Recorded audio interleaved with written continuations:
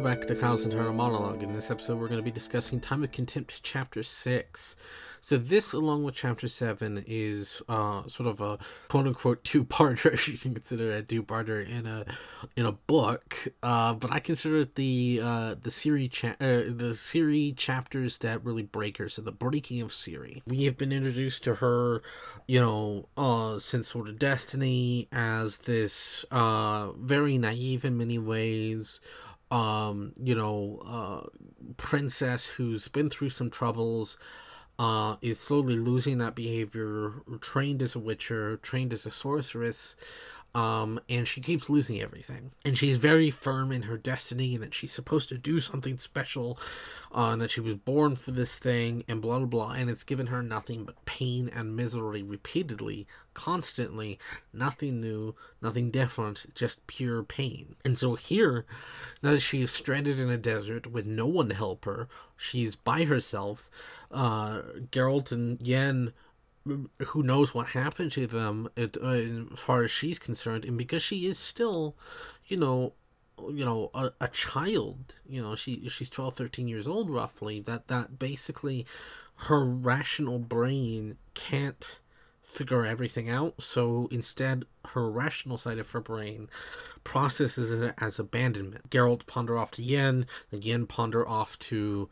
Aretuza, and then now she's in the desert by herself because of everything that happened. And while that's not the case in the eyes of Yen and Geralt, once again, perceptions and biases color one's experiences, and as a result, her being a kid, she can't rationalize it that way, so she rationalizes it as abandonment.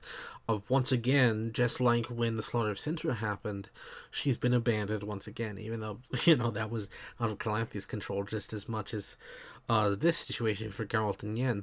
And so now she's having to figure out how to survive on her own. And she's wandering the Korath Desert, which is a desert in Nilfgaardian territory. And we'll get into more in that in the next chapter of what's going on with the people that pick her up at the end of the chapter and whatnot. But she's out here trying to survive on her own. There's actually a nice way Sapkowski uses the medium of prose to sort of give you a feel of like some of those great desert epics, like The Good, the Bad, and the Ugly with its desert scene, Lawrence of Arabia, etc.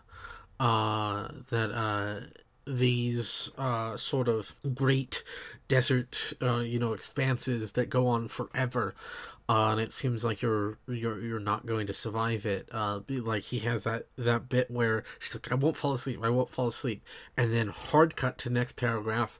When she woke up, it adds a nice sense of comedy and levity to what is otherwise a very torturous chapter of pure pain, because he tries to make you feel everything she's feeling: abandonment, loss, misery, fear. Everything is flowing through this chapter. And so having those little moments gives you a sense of levity to perk up and not wallow too much in the misery. Also, like throughout her entire deal, that she's kind of becoming, and I've talked about this especially in chapter 2 during the market scene, that she has become the amalgamation of Geralt and Yennefer. And here, she uses her survival skills given to her by the Witchers, and she uses the pack given to her by the sorcerers to use that skill. So for instance, the ointment becomes a source of nutrition, the tampon becomes a cloth, etc. This all had to be used in to survive in some sort of way. And we get the sense from her, as time goes on, and as she wanders in circles, as we find out later, that she's kind of losing herself. She's like, I must not get lost. I have to get up, just like at Kaer Morhen. I never lose my way. These are lines that she's repeated to herself ever since she first showed up. Hell, I never lose my ways in Sword of Destiny when we first meet her, actually. And it's just this kind of sadness in the fact that, she was born into a certain circumstances, and that sort of the circumstances doesn't care what she feels, and has removed that from her, and so now she is lost, both metaphorically and literally. When she finally, stumbles upon a Quirquax, or Little Horse, as I will refer to him, because it's much easier, we get this sense of awe and wonder from her. At the same time, it's of what use? There is not just this, oh, it's a unicorn, and I've been told that unicorns are extinct. It is also, how can this thing save me? How can this be useful to me? Those are the same thoughts being processed. So she is, not quite that little girl we met anymore. And that little girl is slowly fading away into something else entirely. And it's becoming something much more adult, but also a bit more twisted. And that will come to the forefront, especially in the next book. But speaking of Little Horse, all the way back in Edge of the World, we actually got a mention that that unicorns are extinct. There actually might be a few other mentions in previous short stories, but my earliest memory of that coming up is Edge of the World.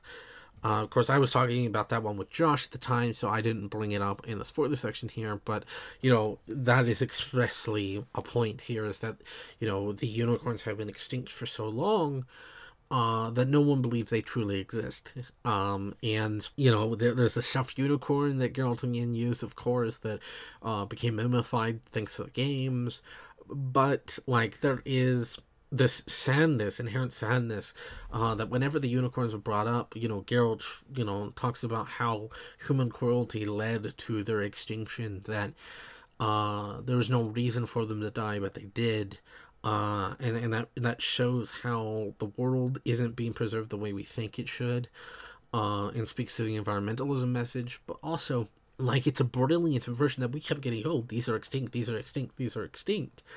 And so when Ciri stumbles upon one in the Korath Desert, we're like, what? And the way it's presented, even Ciri at one point thinks that Little Horse is a mirage, that it could just be a symptom of the severe heat and her dehydration. And that, of course, this mystical beast, is not real. And of course, he is. Little Horse is very much real. And I like how at the beginning of this chapter we start with an excerpt about unicorns, and unicorns as they relate to traditional fairy tales. They were always this really weird virginity metaphor, and it's kind of creepy in a way. And Sapkowski doesn't hide away from that in saying, yeah, these unicorns aren't these just majestic beauties. They're kind of creepy. They want to take, people's virginity with their horn and stuff like that. That is kind of weird. And of course, that feeds into the entire thing of, Ciri's in this position because of what her bloodline means, and how, in the future, it's already been stated, but in the future it'll become more evident that people want her for her, not only her bloodline, but her child, the future of her. And so in effect, everybody wants to rape her in a way. And the unicorn, this majestic beast that in classic fairy tales does that, takes your virginity, not even once thought of it. And it's a nice little inversion of expectations there. And how that, that plays into the ongoing arc of Ciri, and how no one ever asked her what she wanted, and everybody has expectations because of what she is, rather than who she is. And agency, and her fight to get it back, and to believe in herself and only herself, is a very, very important topic, not only in the overall Ciri arc, but also it's a very important social political topic that is important throughout Witcher, that people should have the right to choose. That this is a fundamental fact of human existence, and if you get rid of that choice to choose, then you're not really living anymore. And one thing I like about the parallel between Little Horse and Ciri is that these are exceptional beings. These are beings born out of magic and some other stuff. They are special in some way. Ciri, the chosen one, and Little Horse, the unicorn, the extinct race. But now in this desperate situation, that specialness doesn't matter. They are both starving, they're both dehydrated, they're both clamoring for something. Survival and food and drink. And when you're desperate enough, it doesn't matter who the hell you are. You're just rendered as nothing but a mindless animal at that point. Once you strip away everything from someone, they are no different than another person. They are, when we humans are put down to our basic instincts, we are nothing but clawing animals.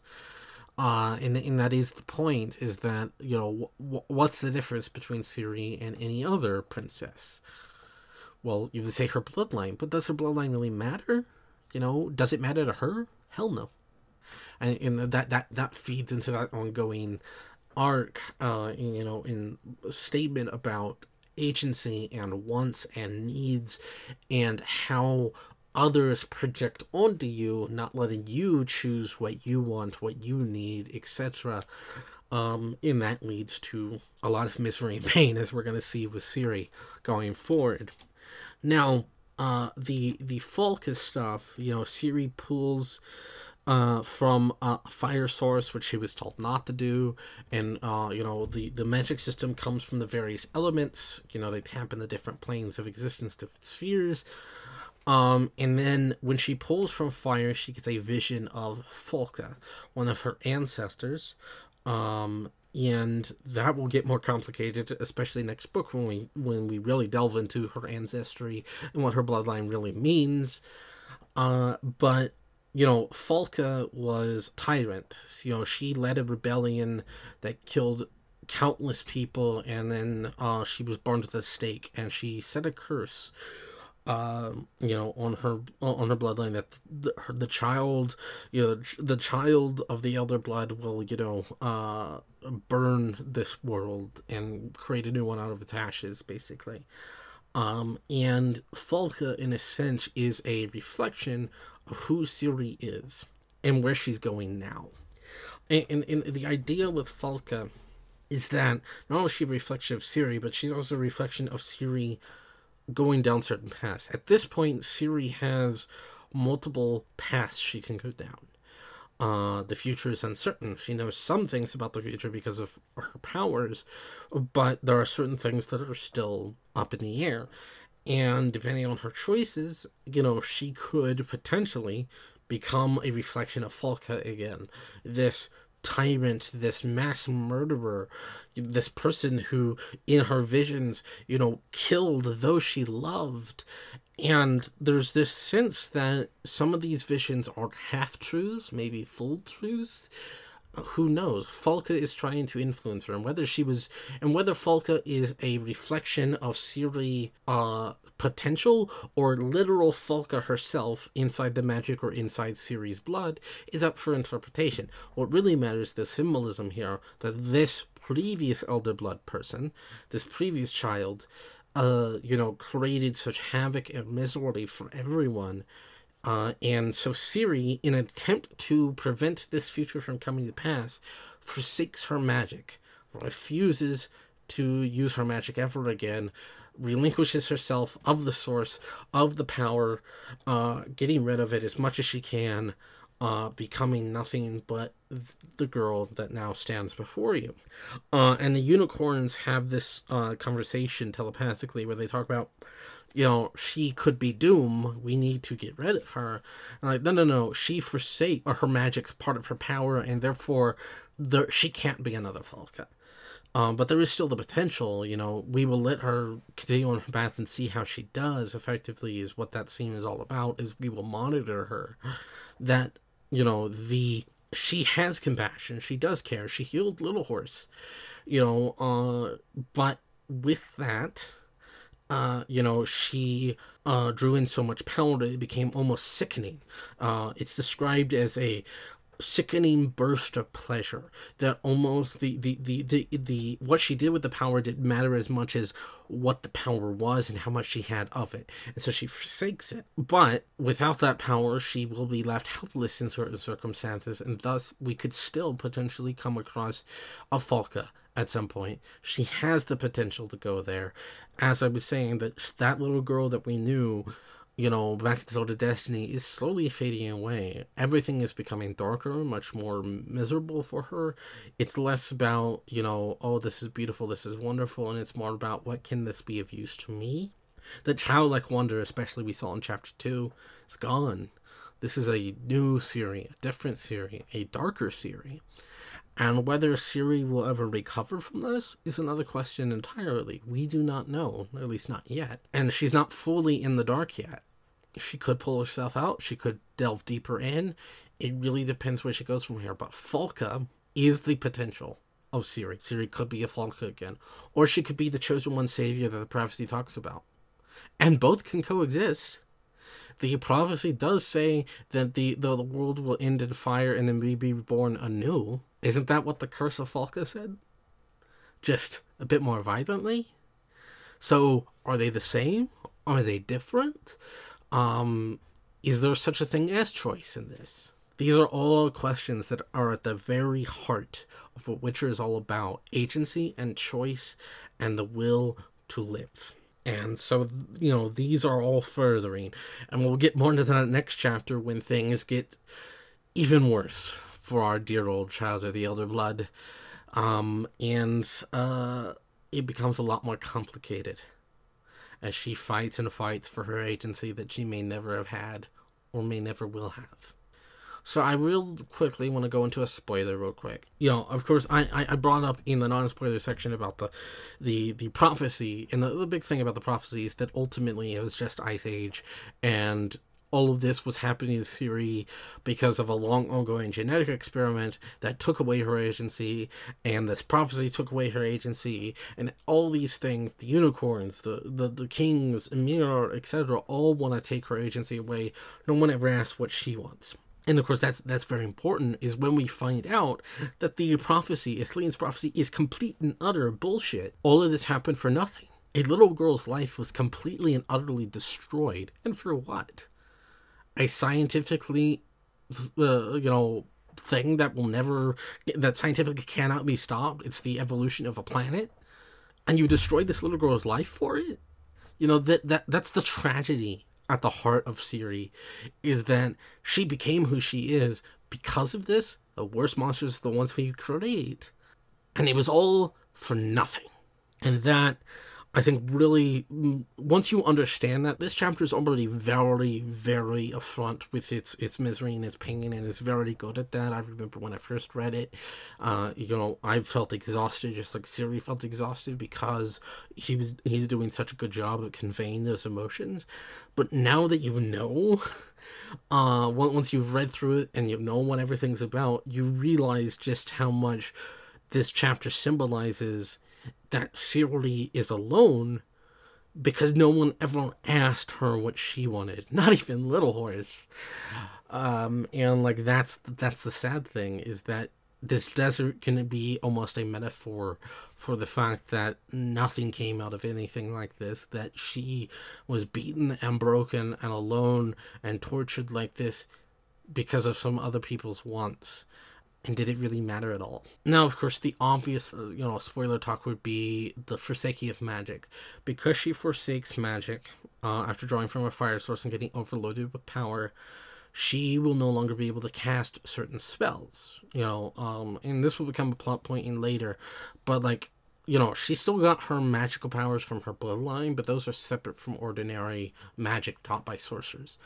And this, of course, is the result of, she can maybe able to tap into it occasionally, if she's lucky, if some weird coincidence happens, looking at Tower of Swallows, but most of the time, she cannot. She is completely blocked from magic now. She has no magic. She has no power. She is just what she is now and her bloodline. And that will lead to the end of Lady of the Lake when Geralt is killed and ultimately Yen dies trying to heal him, that she cannot save them because she forsaked her magic. So in a way, her visions of Geralt and Yen dying and other people dying as a result of her decisions and what was chosen to her, and and Falka's influence, it came true, just in a different sort of way.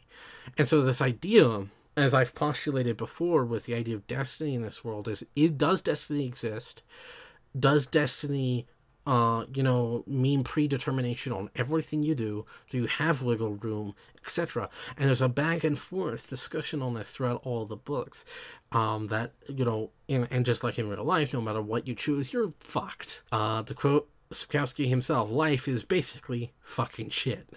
And you just gotta endure it. So like that's what we got here. I shall see you next time for chapter 7, in which we get to introduce the rats, and it's the final chapter of Time of Contempt. And things get a lot darker for our dear old Ciri, and it's only gonna get worse. Until then, bye.